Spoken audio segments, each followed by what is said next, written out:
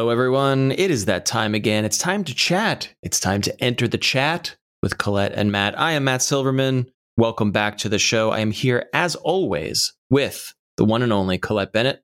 I am ready to talk about the most important topic on planet Earth. Oh, it's here. It's here. We don't talk about it enough. Okay, once a week is not enough. Here's a thought. 5 days a week. I mean, hey, if you come into our Discord, you can talk about it 5 days a week with other like-minded people. So plug. That's true. Link in the description. Before we started rolling here, Colette and I were just singing the praises of our lovely Discord community members and just how nice it is to just say, hey, I was thinking about this thing or this game.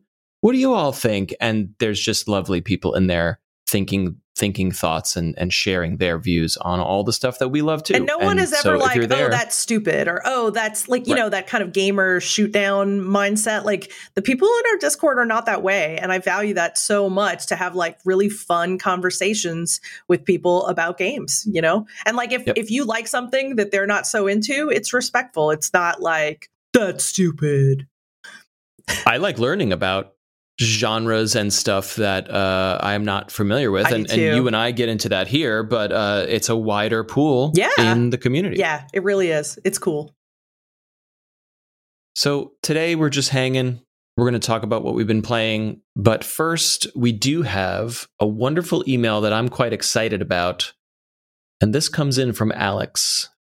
Alex says, hello, Colette and Matt. Love the podcast. The episode with God was more enlightening than my 13 years of Catholic school and made my long hour drive last week more enjoyable. Thank you for that. Anywho, as fellow fans of retro games, I was wondering what y'all's opinion is on using CRT filters and fake scan lines when playing pre-HD games, especially 8-bit and 16-bit, on modern TVs, monitors. Alex goes on to say, until recently, I always wanted the cleanest image, quote unquote, and the sharpest pixels possible.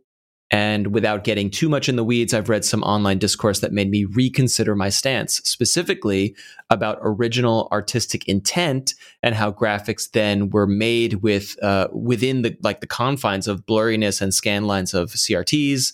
They were not made for the clean, ultra sharp display. This really got me thinking. And after trying out some filters while playing retro games for a while, I have come to prefer it. Alex goes on, of course, not all filters are created equal, but I think the CRT filter on my totally not modded SNES Classic is pretty damn good. It's a great way to play some of my favorites.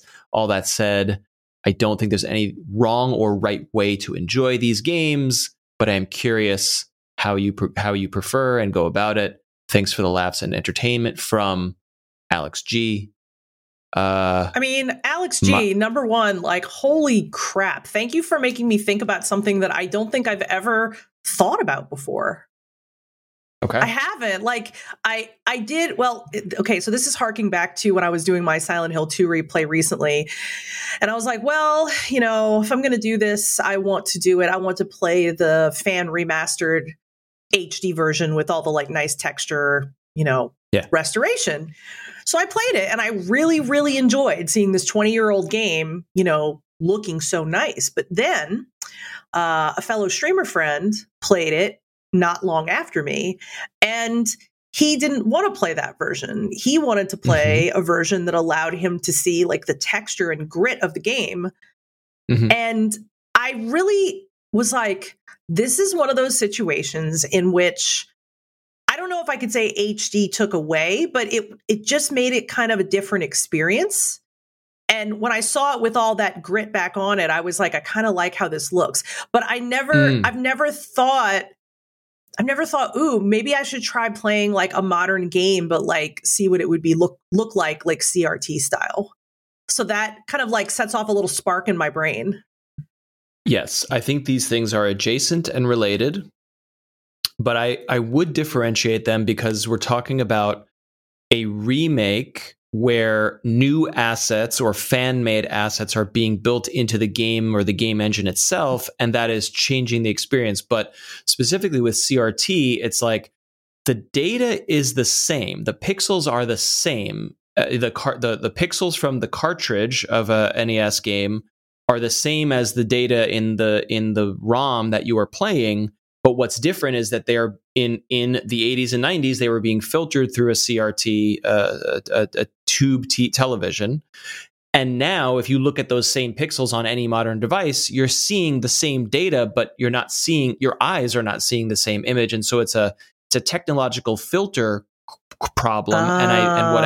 The fascinating thing that Alex is getting to here, which I love quite a bit, is the artists who made those pixels in 1989 made them to look a certain way on a CRT because there was no other way. Right. Those pixels now look different when on a modern device. I can't think of an analogy. I guess it's like,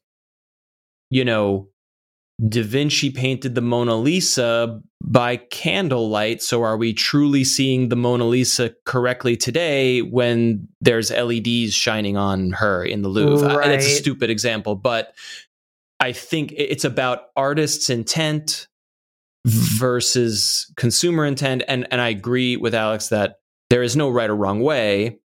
But I love good CRT filters. I find them fun. I find them to look and feel. It makes the pixels a bit mushier in a way that I think is warm and nice from a nostalgic point of view. I mean, they're for nostalgia, so I don't want to just play the nostalgia card here. But also, I'm not super bothered by quote unquote the raw pixels. I as someone, as you know, I am obsessive about resolutions and frame rates and things like that. I really am mentally challenged when it comes to like making sure these things are perfect and right, quote unquote right. And yet, hey, just throw a fucking Instagram filter on this shit and we're good to go when it comes to the retro stuff. I'm a fan. I also like I make video for a living, and I like there's a lot of cool plugins to make your video look like VHS and look computer monitors. And I'm just geeky about it. And I think when it's well done, I think it's fun. Nice. Well, I think I understood the question a little differently than you did, but I feel a little clearer on it now. But those things are connected. It's like, hey, are you playing a game as the artist intended it, or are you playing it through the lens of fans saying, what if this game looked better and played better and ran better than it could have in 1990, 2001 or whatever it was? Right. That's a related question. Yeah. And I like that you went back to the original and you were like, oh yeah, this could be, maybe this is the way. Yeah, it's funny. So you mentioning like that obsession with, picture quality. And I was having a conversation with my husband recently where we were talking about like watching older films or playing older games. And I was like, I don't, unless the games or films fall into a certain kind of timeless like style, like maybe a good example would be Legend of Zelda: Link to the Past. Like, I don't look at that game and think, wow, that looks old. To me, that style is timeless. But if I go play a PS1 game, or like, it hurts my eyes. I'm just like, oh, no. And like, no matter how good the game is, like, here's a perfect example. I love the game Parasite Eve. Love it. Can't want to go back and play it. Have thought about going back and play it. Can't do it. Like, it just is that it a hurts fashion? Me. But is it a fashion thing? Because when PS1 era polygonal games come back into fashion, and they already are, right? I've mentioned Valheim, right? It's a beautiful game that when you zoom in on a tree looks like you're playing a PS1. And it's a hugely popular game. So is that your own bias? Is it fashion? And I think I start to think less about, does this game look good or bad, and more about like, does this game hold up from a mechanical or fun point of view. Yeah, that's because a good that's point. what games are for. I think for me, this is my 59 FPS. Fuck that, because this this is my like no, I don't want to go back and play a game that like looks really ugly to me. Like I don't want to do it. Don't want to do it, and I don't really want to do it with a lot of films. I don't, I'm not out there chatting about this frequently, but like, yeah, it's one of those things where sometimes I'll see a trailer for an older film or something, and I'll kind of be like, well, is there an HD remaster? Cause like, I really kind of don't want to watch it. That's interesting. You're very focused here on the image quality as opposed to the content necessarily. Yeah. Like, okay. Now, if you sat me down and you were like, we're going to watch Breakfast at Tiffany's, I'd be like, yeah, okay. It's a classic. I get it. Like, I'll be fine. But yeah, I'm also not particularly attracted to like older movies, black and white movies. Like, I'm just not. Right. Yeah. Well, here's what I find interesting. First, I will say, and I'm not an expert on this, but like movies are movies. They are movies as captured on film and shown in theaters for 100 years, unless you're talking about like the 1920s or something. Like they are like 8K basically. Like film is an analog medium, and it was created to broadcast a large picture on a large screen. So like if there's a film coming, if you're watching a film on TV or on a streaming service and it looks blurry, there's something wrong. You know what I mean? Like a film, the media exists and can be mastered in a way that should look great on your television. But I'm more interested in the oldness versus the newness, and I don't like this idea where it's like, back in the day, that's when we used to do X the right way, and now it's all shit, because that's crap, obviously. Yeah. But I am and to that point, like, we are better at making art today than we were 100 years ago. We are better at making movies and games and media because we've learned from everything that came before. Technology has advanced, and you can still make a shitty ass movie in 2021. Lots of them come out. But I'm fascinated by the idea that like a person growing up today watching Marvel movies, if you then put on like Citizen Kane for them, which is all the critics and scholars agree that Citizen Kane is like one of the most important films ever made, it's boring as fuck. Like, and I'm not saying it makes no sense, but I just mean like it's not entertaining by today's standards. If you look at it in a scholarly way of saying like, well, the things Orson Welles did here in this shot had never been done in movies before. That is an academic observation that is quite compelling. Am I enjoying this film in 2021? Probably not. So this can obviously be applied to games as well. Interesting. And I just find that really fascinating. Like the medium, the pacing, the camera work, the special effects, the storytelling has all evolved to serve audiences better over time. And so I think it's okay to look back at an old piece of media and say, wow, this thing did amazing. It's like saying, is Super Mario Brothers better than Destiny 2 or something? And they are different games. Too different. There is 800 hours of entertainment in Destiny 2, I assume. I've never played it. But there are only 8 worlds of like button pressing to do in Super Mario Brothers. Super Mario Brothers, arguably one of the most, if not the most important watershed moments in video games ever. But am I going to play 800 hours of Super Mario Brothers 1 for the NES? No. Absolutely not. No. So that's different. That evolution is quite interesting. Sure. Yeah, no, it really is. And I appreciate hearing that. I appreciate hearing it positioned that way, because I think that I'm kind of more of the type to kind of think, oh yeah, I just, I just don't really have the taste for those older films. Maybe possibly I'm missing out, like by not being really into those films. So it's nice to hear kind of a different overall like thought on it, But okay, let's talk about missing out in any form of media. Are you missing out because you have not read every Shakespeare play cover to cover? You know what I mean? Like some of the most important literature ever put on paper. But are you missing out, or can you just be aware of them, acknowledge their importance, read a Wikipedia article, and say, I'm informed. I don't need to like watch the whole play. You know what I mean? Right. Yeah. I mean, yeah, that's definitely a certain way of looking at it that I did not have before this conversation. I mean, yeah, we can, I think you always hear people who love to read say things like, oh, I could never read the amount of books I want to read. And, that definitely, well, right. It's the same kind of everything. thing. No, you can't. You really just can't. You can't read everything, can't watch everything, you can't play everything. It's a silly example, but for me, one of those blind spots is Pokemon. One of the most important game franchises ever, beloved by bajillions of people, young and old.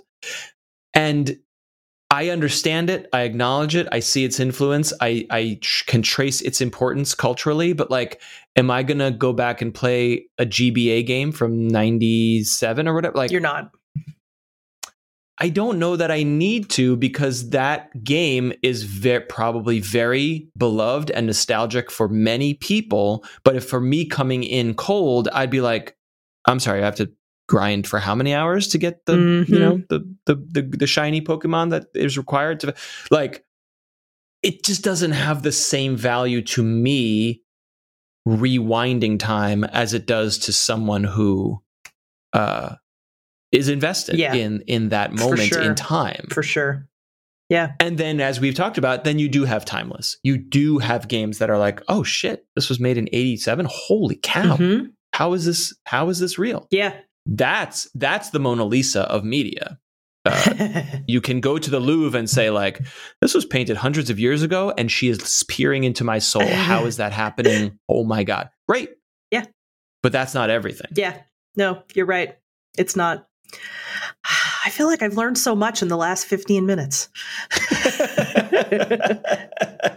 See, this is one of the reasons why I believe that one of the most valuable things that anyone can do when they're really upset about something is go have a conversation with someone else that is trustworthy and objective.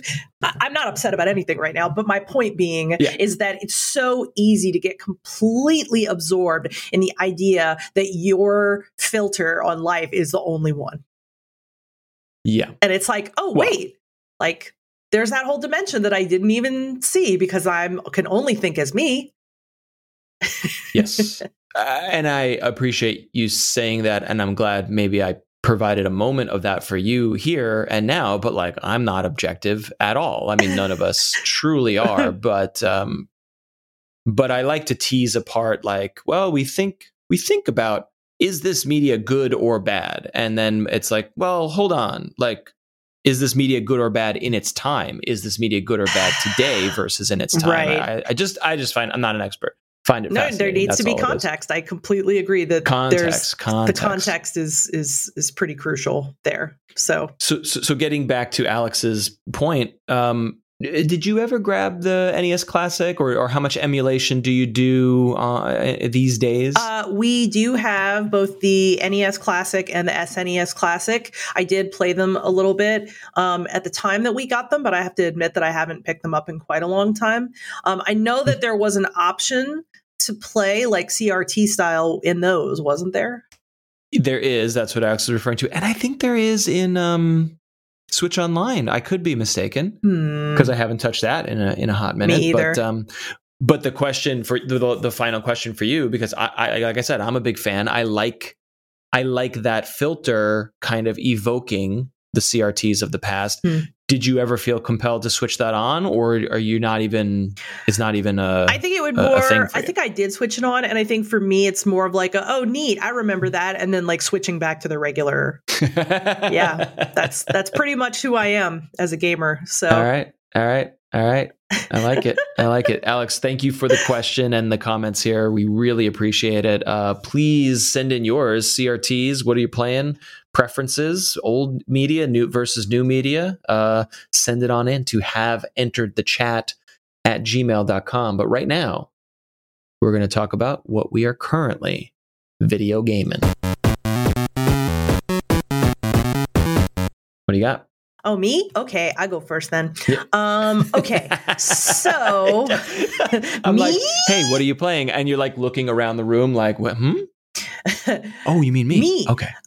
Yeah, so I have been the last, to hop back just a second to kind of explain a little bit, I had a few weeks where I was traveling, and so I wasn't able to keep up with my regular stream schedule, and it kind of felt just like not being on track for me a little bit. So when I got back, I was like thinking it over, and I was like, okay, what do I really want to do? And one thing I really wanted to bring back was what I called Morbid Mondays on my stream, which is pretty much like a horror devoted night.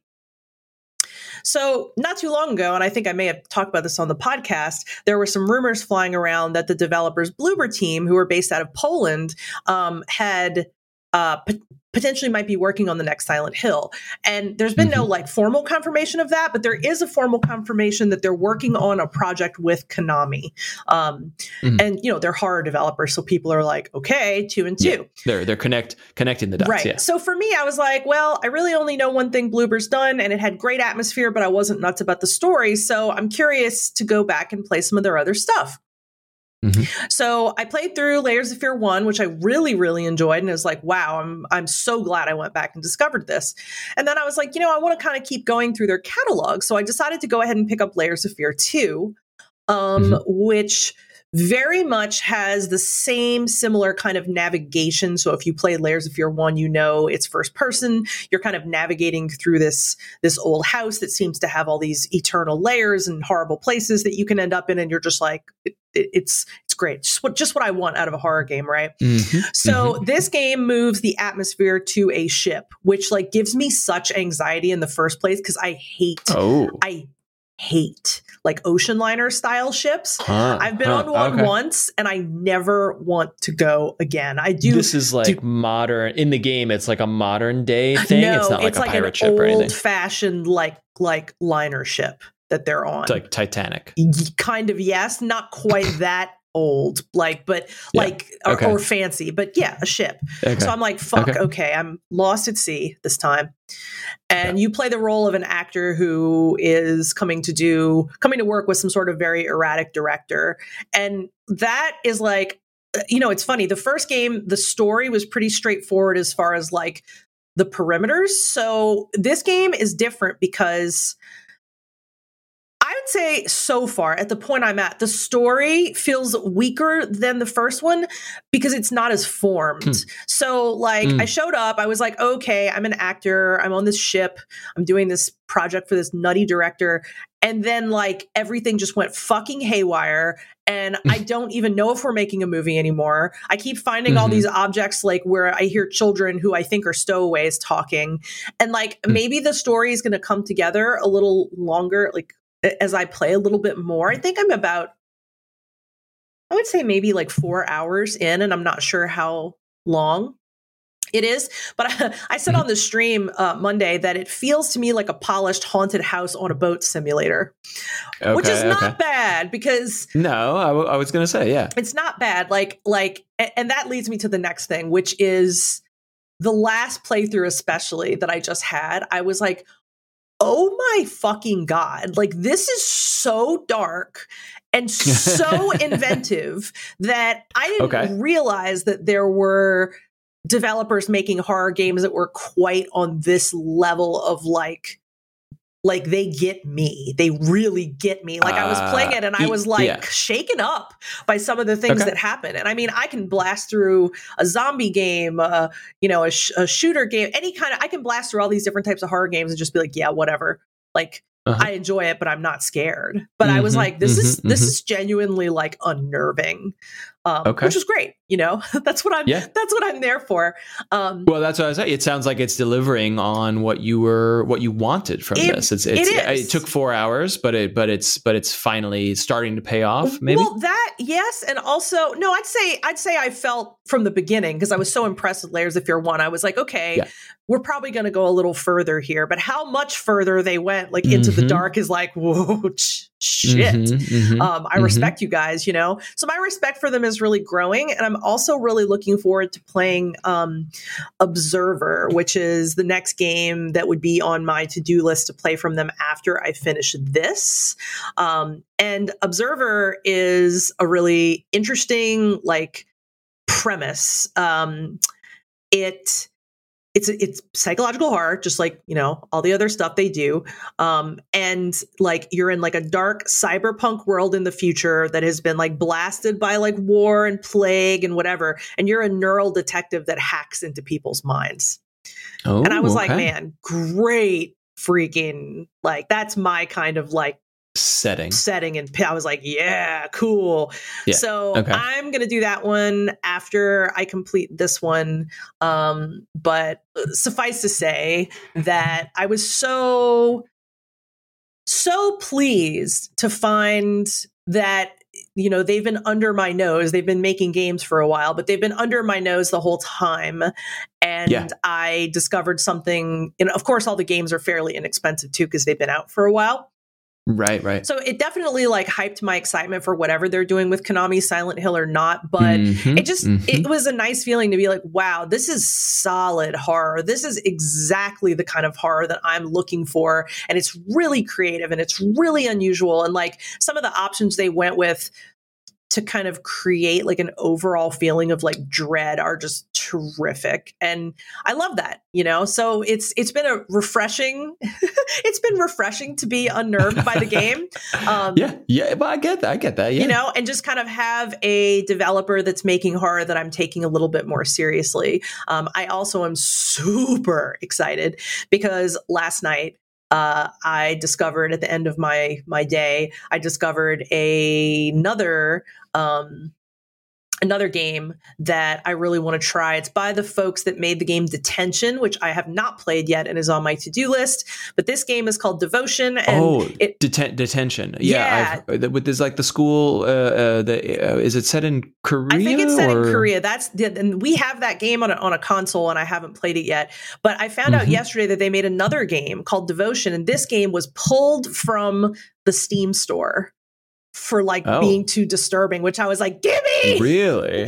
But the summary says, Devotion is a first-person atmospheric horror game depicting the life of a family shadowed by religious belief. Explore a 1980s Taiwan apartment complex lost in time, gradually shift into a hellish nightmare. Delve into the vows each member of the family has made and witness their devotion. I was like, oh my God, you made this game for me. Everything in that is so my jam. Is it back on Steam, or how are you getting it some other way? The company is called Red Candle Games, and they have a shop where you can purchase that. Wow. And that's the only way you can buy it. It's not on Steam. It's not on GOG. What could possibly be so... I don't know, but your girl is excited. Let me tell you that. I'm like, give it to me. So that's actually what I'm going to be playing on stream tomorrow night. I would be really interested to know what is so disturbing about a game that it would be pulled from Steam, a platform that has plenty of pornography, extreme pornography. I also would really like to know that. But and violence. I mean, I've only ever heard of what was the name of that? It was a Hatred or something. There was one game that was just I remember that. Truly violence is violence and blood and guts, but it was a lot of I'm going to murder children with this gun in a school. I don't want to misrepresent it, but it was so. I remember so much. I remember that way back when that they pulled it down or whatever it was. Oh, I see what it is. I looked it up on my phone. Unavailable to buy following controversy over a reference to Chinese Premier Xi Jinping has put it. Oh, so it was not Xi Jinping. Oh, I see. The game was lauded for its atmosphere and originality, but drew controversy after users noticed an in-game poster that read Xi Jinping Winnie the Pooh moron. Xi is commonly compared to Winnie the Pooh in online memes. Well, this is very common criticism of the Chinese, whatever he is, president, chairman, whatever. China's online censors. China. Anyway. Why would that affect? But why would Steam, a U.S. company serving a global audience, kowtow to that? Like, I block it in China because China is China. But like, why can't you, a U.S. customer, get this game on? That's weird. I would like to know more about that. At the time, Red Candle said it was removing Devotion for technical and QA-related reasons and would also review our game material once again, making sure no other unintended materials were inserted in. The game never returned to Steam, and Red Candle later apologized for its severe art material mistake.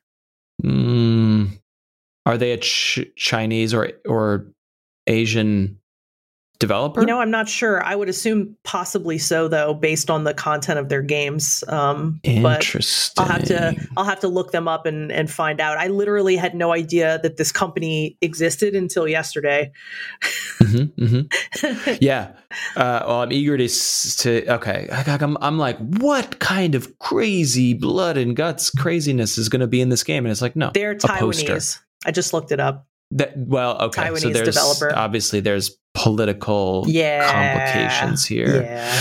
Very interesting. So my other question about Bloober was like, why do you think their entire catalog of highly regarded horror games slipped your radar? What happened there? That's over a really the years good for question. You? It's weird. It's like, I will say that I kind of, as much as I love horror games, I feel like when I started streaming is when I really embraced horror in a bigger way, because there's this streamer that I really, really like. Her name is Gab Smolders, and she is bilingual. So she has, she speaks English and Japanese. I think she actually speaks a couple other languages, but she was for a really long time primarily a horror game streamer. And I was like, that's what I want to be. That's me right there. Like, I want that. Maybe not to be as famous as she is, because she is pretty famous, and I wouldn't want to be that famous anywhere. Well, she's got that name. Yeah. Gab Smolders, right. Private Eye. Right, yes, there's that. How could you not be famous with a name like that? That. I mean, is that her real name, or is that is a streamer her name real or something? name is like Gabrielle something. I think that's just was like her No, actually, her real name is Evelyn Smolders. So her last name is Small. She's Dutch. Cool. But yeah, I just admired so much that there was like a girl playing not just like the horror games we know here in America, but like she was rooting out all these Japanese horror games and playing them. That's cool. So I spent a lot of time watching her streams before I decided to become a streamer. And at first I wanted to be like a straight up horror streamer, but then I was like, I'm doing art too. I kind of want to do that too.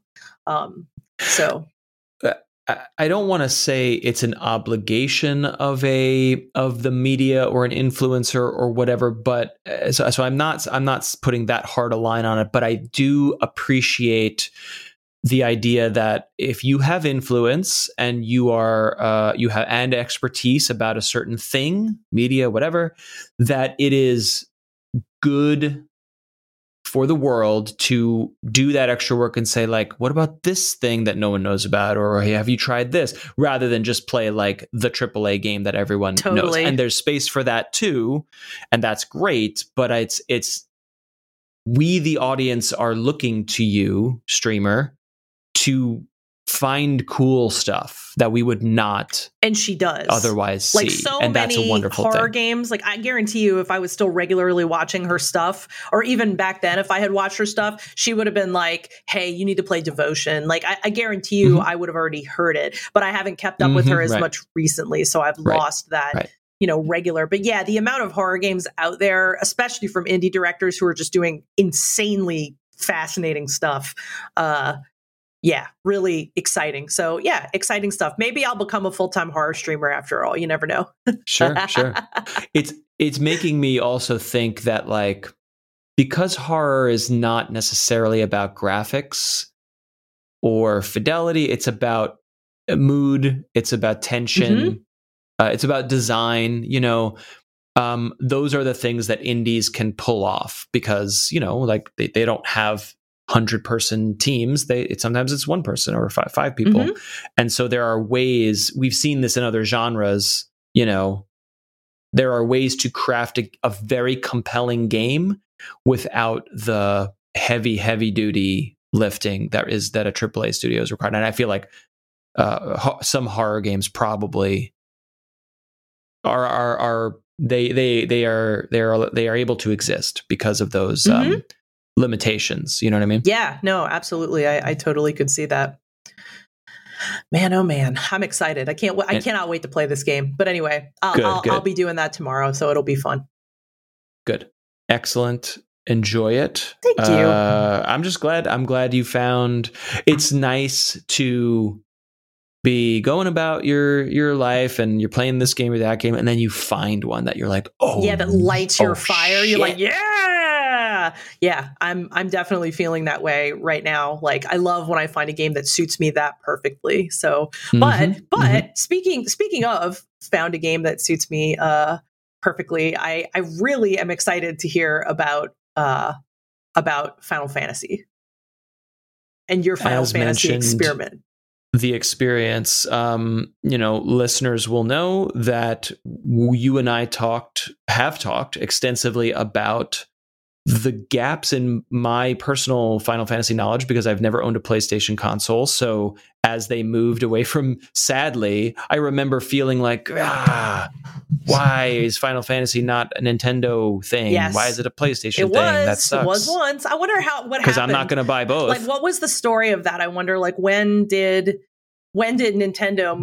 move from Nintendo to like Sony, and why? Totally.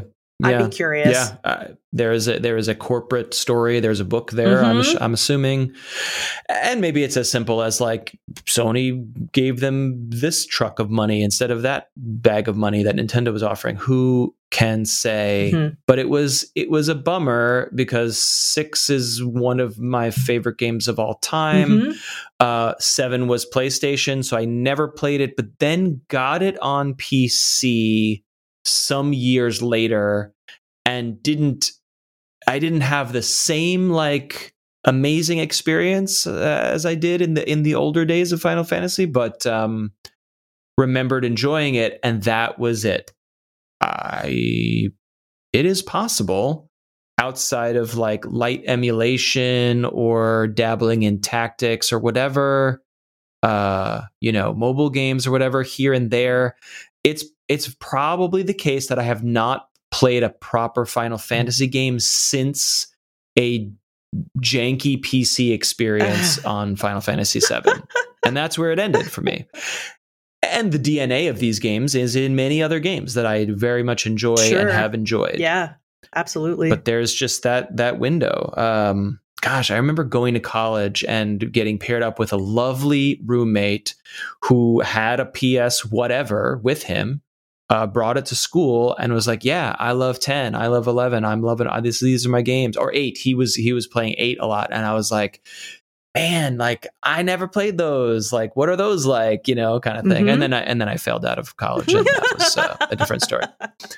So a lovely guy who I did not become close to because we just went our separate ways. But it was just a missing link for me. So then I asked you, like, well, hey, they're all on Switch now, and hey, some of these are on sale. Which one should I get? And you correctly recommended 12. This, even though it's not your personal favorite, but you thought it would be the one for me. And as I mentioned, maybe it was last episode with Aaron, who was also a fan, it's a warm JRPG blanket. It is everything I remember from that series. But of course, and that not modernized by today's standards, but adding layers and systems in there that are new were new to the franchise at the time, probably are not currently in the franchise, the job system and such. But honestly, the first thing I was blown away with is like the cinematics and the character design. What's happening, as I'm sure you recall, is like there's in-game stuff that looks like Is this PS2? Final Fantasy 12? I probably should have looked that up. No, it is. in game, as you were alluding to earlier, is PS2 era, low texture, low poly by today's standards stuff. But then it cuts to cinematics that like look fantastic. It looks like an animated film that you could put on Disney Plus today and have a great time with. Yeah. Truly beautiful stuff. Yeah. And the setting is just cool. It's rad. It is. And you sold it to me. It was like, it's medieval, it's swords and sorcery, but also there is some technology going on here because we have airships and they're not magic floaty airships. They are like techno airships. Yeah. It's not cyberpunk, but it's this hybrid kingdoms and empires, swords and shields, plus the airship stuff, which, Final Fantasy is known for. Yeah. And I am always wary of mixing those mythologies together, but I think it's pretty rad here. Yeah. Digging the characters, digging the setting. And it's just nice to boot up a game like this on Switch and it just runs flawlessly. Like, of course, it is a game from the early 2000s, so it has its low resiness in some places, but like it just works, and it just so cool. Runs so nicely. You can suspend it and you could boot it up again, and you're in there, and they're not a frame to be dropped. It's beautiful. Is the coolest. I love hearing that. Even though this was not like my favorite Final Fantasy, like I had a feeling that if you got into this, that it was going to tempt me to play it again, and that's exactly how I feel right now.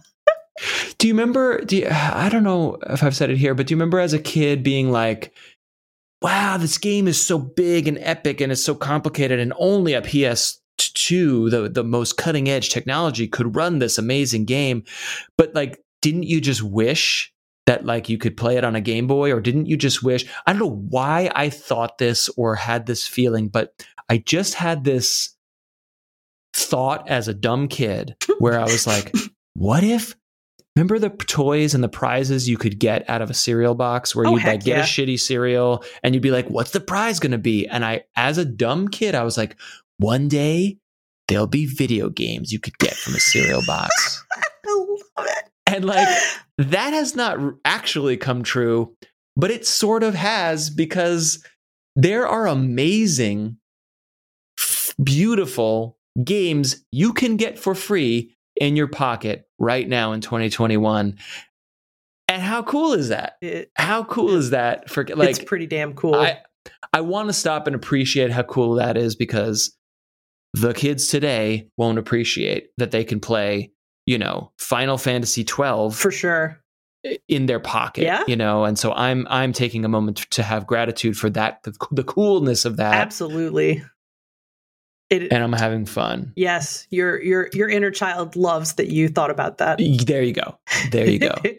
So here, my thoughts here on 12 is that the world building is complex and interesting. I'm having a hard time.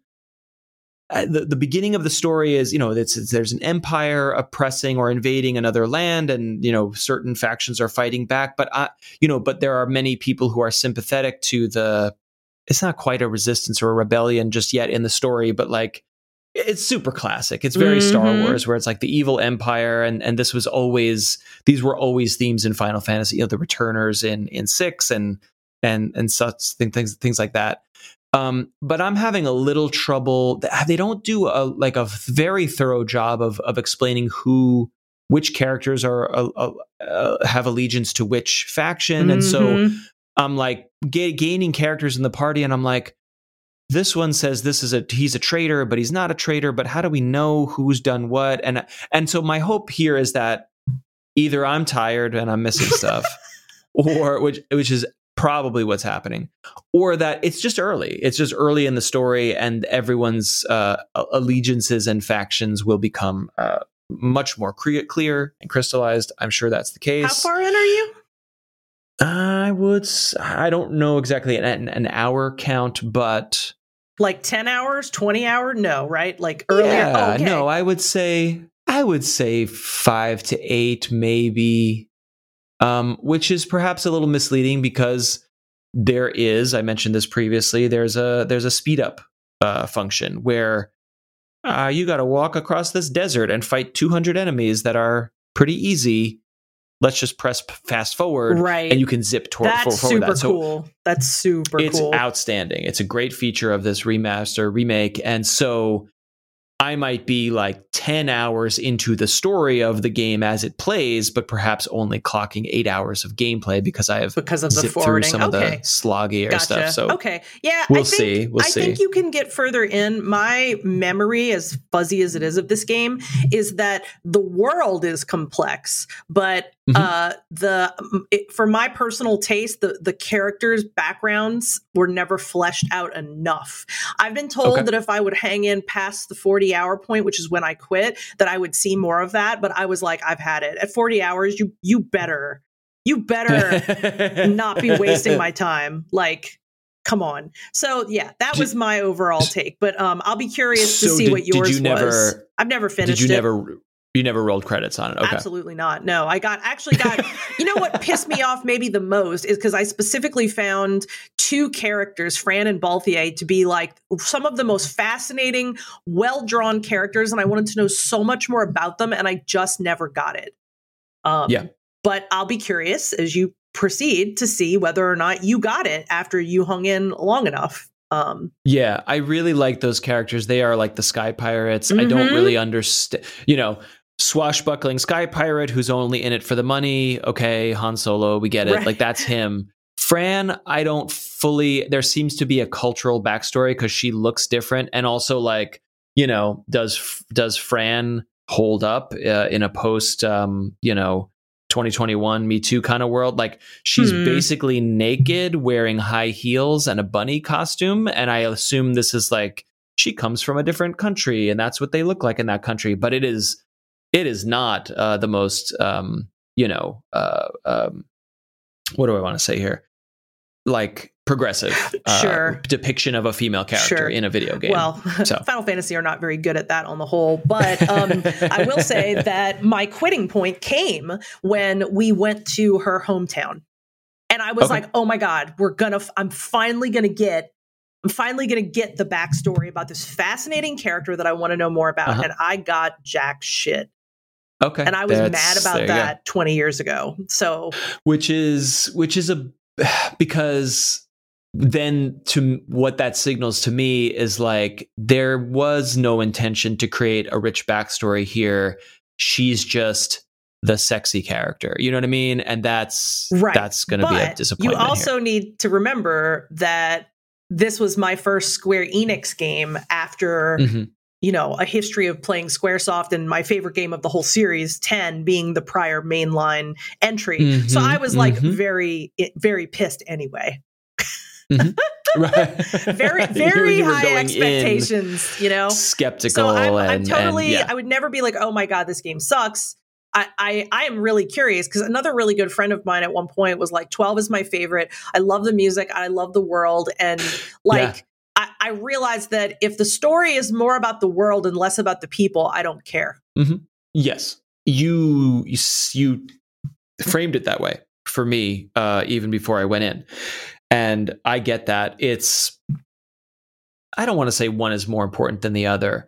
I need a good story character game in my life right now because so much of what I play elsewhere is like grind out that loot, next mission kind of stuff. So there was a gap in my world where I needed to like cozy up with a Switch and go on an adventure. And I guess I was worried because like Final Fantasy, especially those older games, are linear. They are novels, and it's like you get to a town and there's one weapon shop and it has 5 more damage than the town before, and that is the progress you make in a Final Fantasy game. And in a world of like infinite customization and modular and class systems and go wherever you want kind of games that I really have grown to love, that linearity, whatever,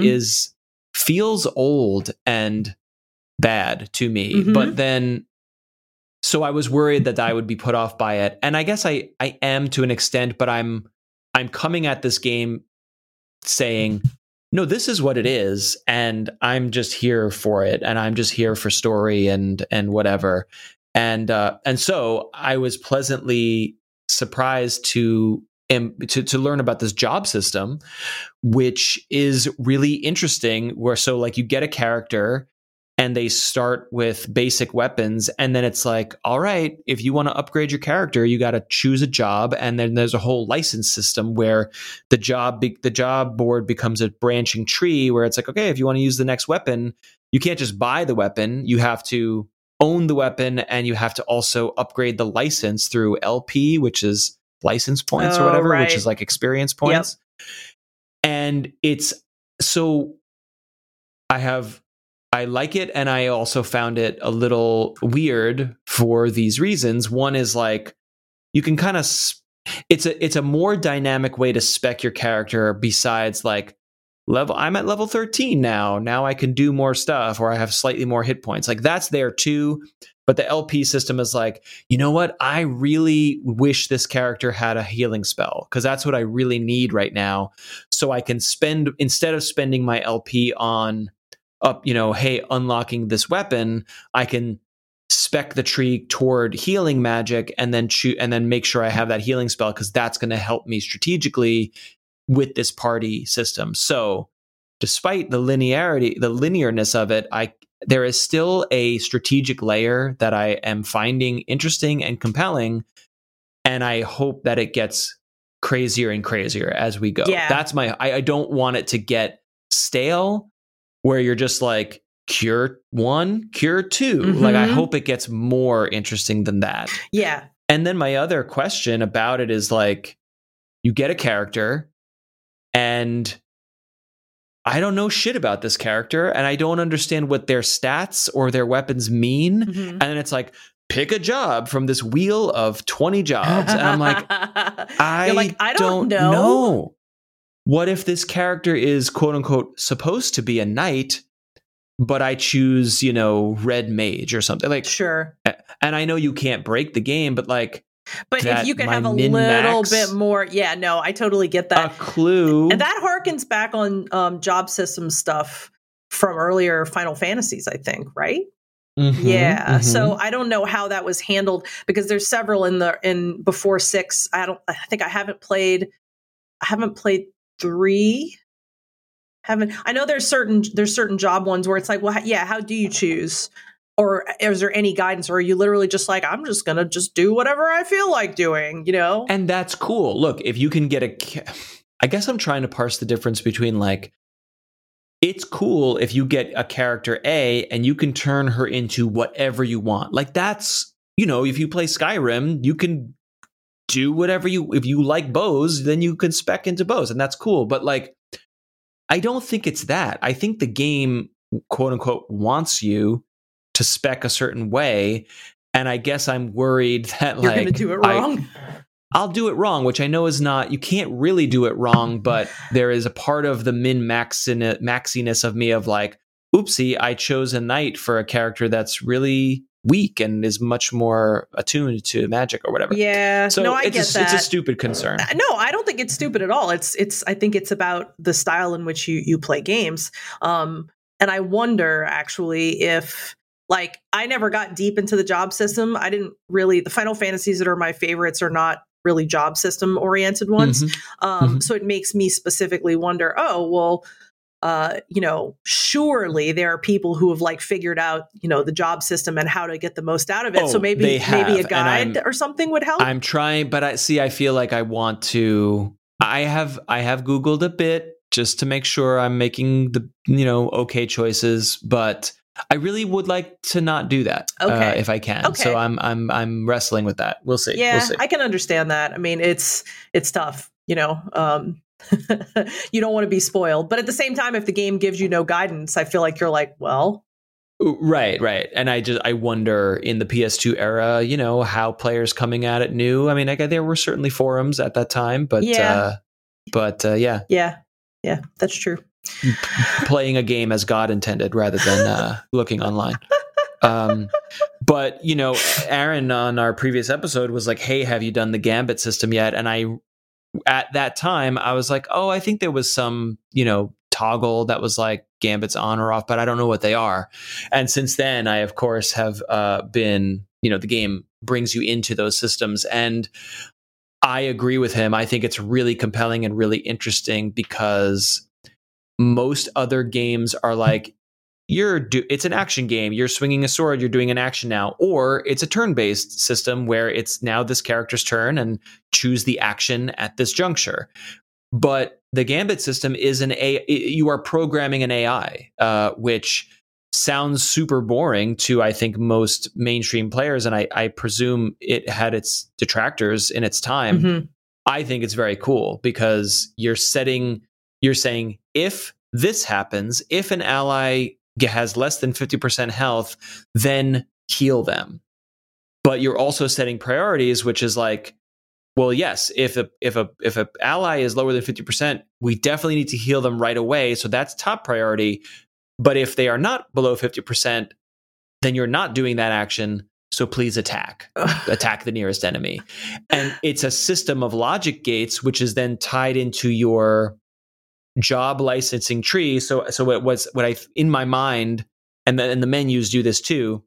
The license tree is a 2-axis system. So you're unlocking and equipping spells and techniques and weapons and things that you then in a 2-directional matrix, right? You're going across this checkerboard, and then in the Gambit system, it's a linear AI if-then system that employs the techniques that you have unlocked.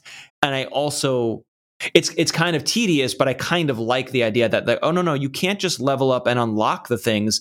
You need to go to the town and buy the criteria or buy the weapon to then fit all these pieces together. And again, I hope that because right now it's kind of like attack the nearest enemy with the sword you are holding. Like that's and heal your party when they need healing. Sure. That's the extent of these routines that are currently running on my current characters. But what I hope to see is like, oh, well, I have really specced out in this direction and I've acquired this great weapon from town C.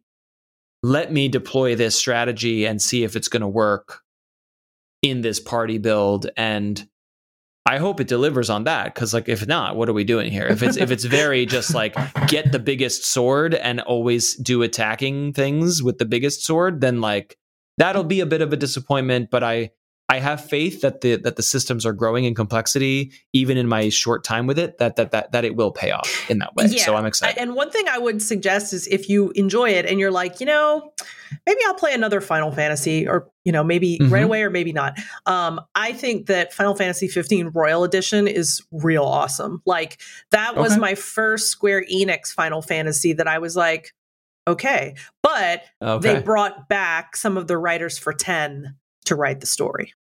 Okay. And I was like, okay, I'll come for that. And I did. I think it's fucked up that a lot of people were like, oh, it's the boy band Final Fantasy. Because what it really is a story about friendship and male bonds that, in my opinion, really presented something very different for the series. And I really love that. It was very much like a brotherhood kind of vibe.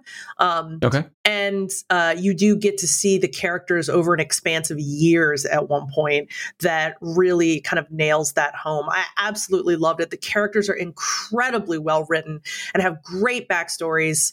And those backstories get even better if you play the additional DLC content for each of them. Like, I mean, I'm talking like out of the park, kicked it out of the park. So good. Nice. So that's something to consider looking at. But there's also a big complex, story about warring nations too. So it's like you kind of got some of everything in there. Makes me want to replay it. Really does. I would be so hesitant without your recommendation, because I don't want a convertible car in my Final Fantasy game. And some people don't. But whereas I was like, oh my God, that's so cool. Like I was all about it, because that was something that appealed to me. But yeah, but yes, if you don't want that in your game, that maybe might not mean, I'm being silly. Spaceships or dragons. No cars. I don't want cars. And what is this? Grand Theft Auto, Final Fantasy. But I'm being very silly and dumb. 15 is PC and PlayStation. Like, what if this is not on Switch? I don't. Well, right? Actually, I could be wrong, but I don't. 'Cause it's too new. Think so. Yeah, I believe I played it on PS4, and then I know that when Royal came out, Royal was for I believe Royal has a PS5 version, maybe, and also PC. So I was like, man, I gotta buy that. I gotta buy the PC version at some point. Just because, once you have a PC, you're like, I want to play everything on PC. Sure. So that, but yeah, terrific. Truly terrific. I am, this is going to be my story comfort blanket JRPG game for the time it has, whatever. If this is a 30-40 hour game, I'm going to enjoy that. It's longer than that. And, great. Did good. And I will then decide if I want another one of those or not. And so, but I would be eager to then, if the answer is yes, I'd be eager to get one of the ones I missed and continue on Switch. You know what I mean? Of course, yeah, because it's just such a nice platform to play on. But of course, if you decided to purchase or reserve the Steam Deck, you can always play your next Final Fantasy laying in bed with the Steam Deck instead. I hear your voice like. Here's where I'm at. The more I think about it, the more I think it's a great, awesome thing that I'm excited to exist, and I think it's great. I just don't, as I've said here, I don't need it, and my money is probably better spent elsewhere on games that I can play on my great PC and enjoy them on a great PC. Sure. And so I might skip it, but talk to me in December.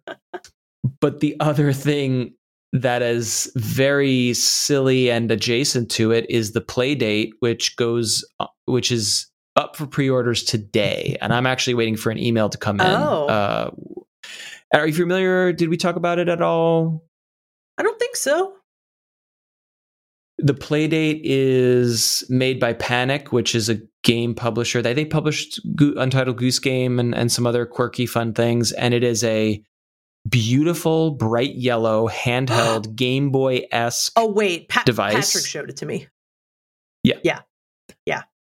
And what I think is magical about this is that it is so beautiful and cute. It is a piece of art hardware that I do not need, but I just want to touch it and put it on my desk. But the other thing that I think is really lovely about this is like it's not a Steam Deck like competitor. It's not a Switch competitor. It's not like this is going to be my gaming platform. It is this delightful sort of like I got my Playdate and it's got 4 games on it. And then a month from now or 2 weeks from now, I'm going to get a notification and it's going to say, hey, here's another game that you can play now. And you're going to be like, okay, I don't know what this is, but I'm going to play it and I'm going to check it out. And it might suck or it might be great. And just that sort of like surprise and delight, like, isn't this fun? Like, I'm going to leave this on my desk as a beautiful clock. Like it could be a clock. It's like a Game & Watch, but it plays 20 games instead of 1 game. Right. You know what I mean? Yeah, I get that. And just this, like, you just wake up and you go about your, like that feeling in Animal Crossing where you're like, dum dum dum. Oh my, whoa! There's a pagoda in the shop today. That's so cool. I need to have it. I do. I think that's what this is, and I think I kind of want it. I do not need it.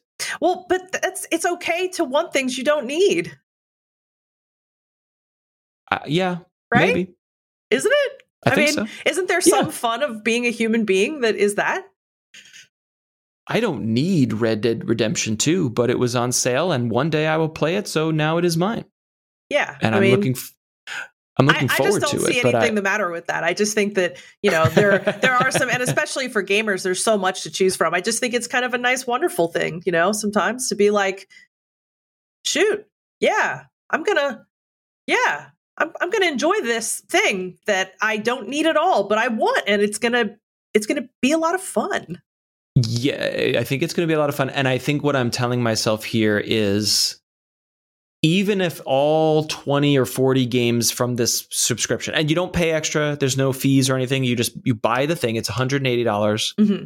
And then you get all the games comes to you. And then maybe they'll have more seasons of games in the future, which would be cool and fun. Mm-hmm. Oh, and it's I don't know exactly the technology. It's a screen that is not backlit. So it's a very small, very sharp, beautiful screen that you cannot see in the dark. It's like looking at a Kindle or something. Neat. Okay, that's cool. It is. It's cool, right? Yeah.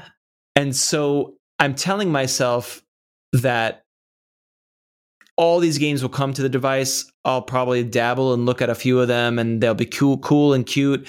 And I'll probably never play any of those games again.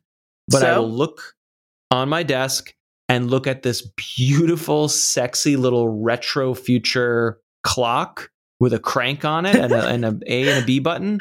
And I'll be like, yeah, that's cool. Yeah. I'm glad this cool thing is in my house is kind of what I'm thinking about right now. Yeah, I think that's okay. So you're saying it's okay to go for it? Uh-huh. I give you full permission to go for it. Giving you permission to enjoy yourself just because. Just because you can.